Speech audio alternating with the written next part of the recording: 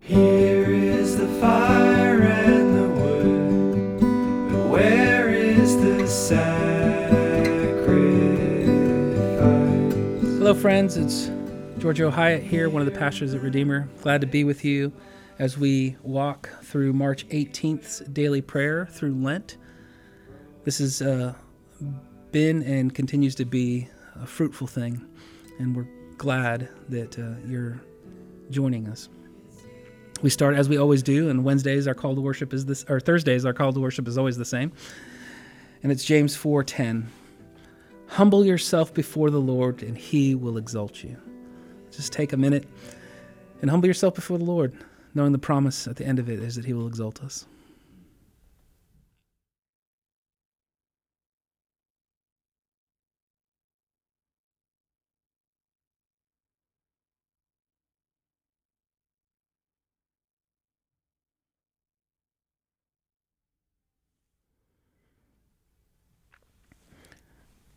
We're going to start with reading Psalm 131. It's a song of ascent. It's from David, the king and poet. And Jesus' great-great-great-great-great-great-granddad. It's a beautiful psalm for us as we've humbled ourselves before the Lord. It's a continuation of it. Psalm 131. O Lord, my heart is not lifted up. My eyes are not raised too high. I do not occupy myself with things too great and too marvelous for me.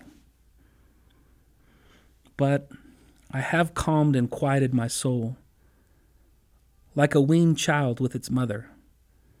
Like a weaned child is my soul within me. O Israel, hope in the Lord from this time forth and forevermore. Just consider those, abide in these words. Just seek the Lord's face. Enjoy your communion with the Father, Son, and the Spirit.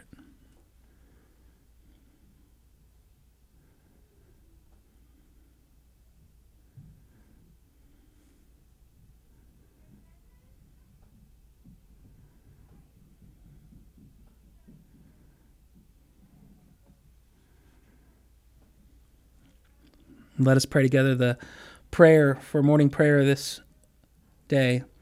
The cross is the hope of Christians. The cross is the way of the lost. The cross is the staff of the lame. The cross is the guide of the blind. The cross is the strength of the weak. The cross is the freedom of the slaves. The cross is the water of the seeds. The cross is the consolation of the bondmen. The cross is the source of those who seek water. The cross is the cloth of the naked. We thank you, Father, for the cross. It's an ancient African hymn from the 10th century. Over 1,000 years, brothers and sisters have been praying this. Praise be to God and His cross.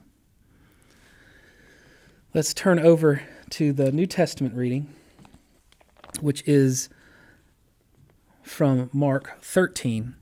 And, well, we're getting to the point in the cross in this book, just a chapter away. And he's back in Jerusalem, and he goes through a bunch of different teachings about abomination and desolation, about signs and wonders.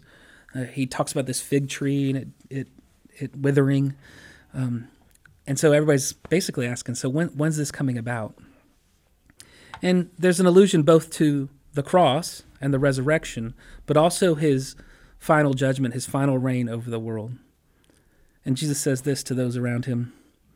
But concerning that day or that hour, no one knows, not even the angels in heaven, nor the Son, but only the Father. He says, I don't even know this.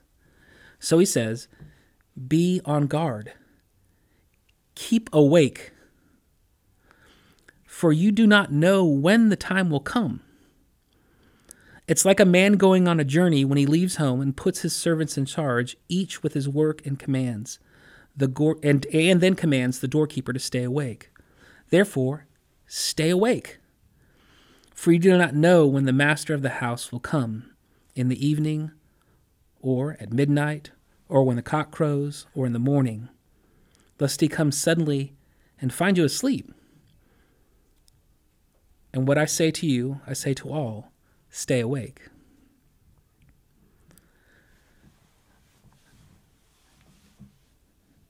Sometimes I read this and I think, well, staying awake, the reason he's staying awake is so that the mean old master won't come back and beat him up.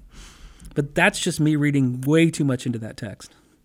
We're staying awake to do God's business in the meantime when we don't know when this day is. And the fact that we're to be on guard and ready is actually a wonderful call to have your eyes wide open all the time, looking around to see what is Jesus is doing on earth while he's still in heaven now, what the Spirit, how he's working, what the Father would command in these times. And so this is a wonderful gift to us, to stay awake, to be ready. There's a great illustration of St. Francis of Assisi, who was asked at one point, while he was hoeing in the garden, what would you do if Jesus came back right now? And he answered, I'd finish hoeing my garden. And I think that's got to be a guy who's woke, right? He's awake to the reality that what he's doing right now, even though it seems mundane, is eternal and purposeful in the kingdom. And he had such a clear conscience about that he knew he was doing that and doing the Father's will, even when he was hoeing a garden. Oh, that we would be more like that. Let's pray.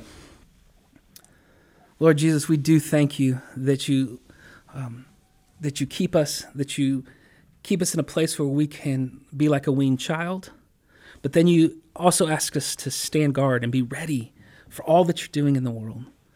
We thank you for that dual privilege of resting in you, but also working really hard with soft hearts for you. We thank you. We really do thank you that we don't know. If I did, I'd probably procrastinate. I'd wait till it's about time, and then I'd get ready.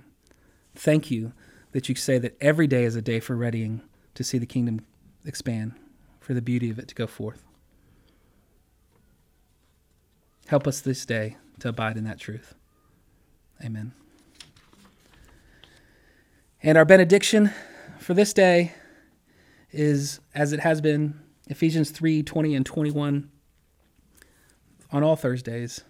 Now to him who is able to do far more abundantly than all that we ask or think, according to the power at work within us, to him be glory in the church and in Christ Jesus throughout all generations, forever and ever. Amen. Great being with you today, and we'll see you tomorrow. Here is the stone from the tomb. Where does Thank you so much for spending this time with us as we learn from Jesus how to pray together. For more information about Redeemer Presbyterian Church, please visit us at redeemerws.org.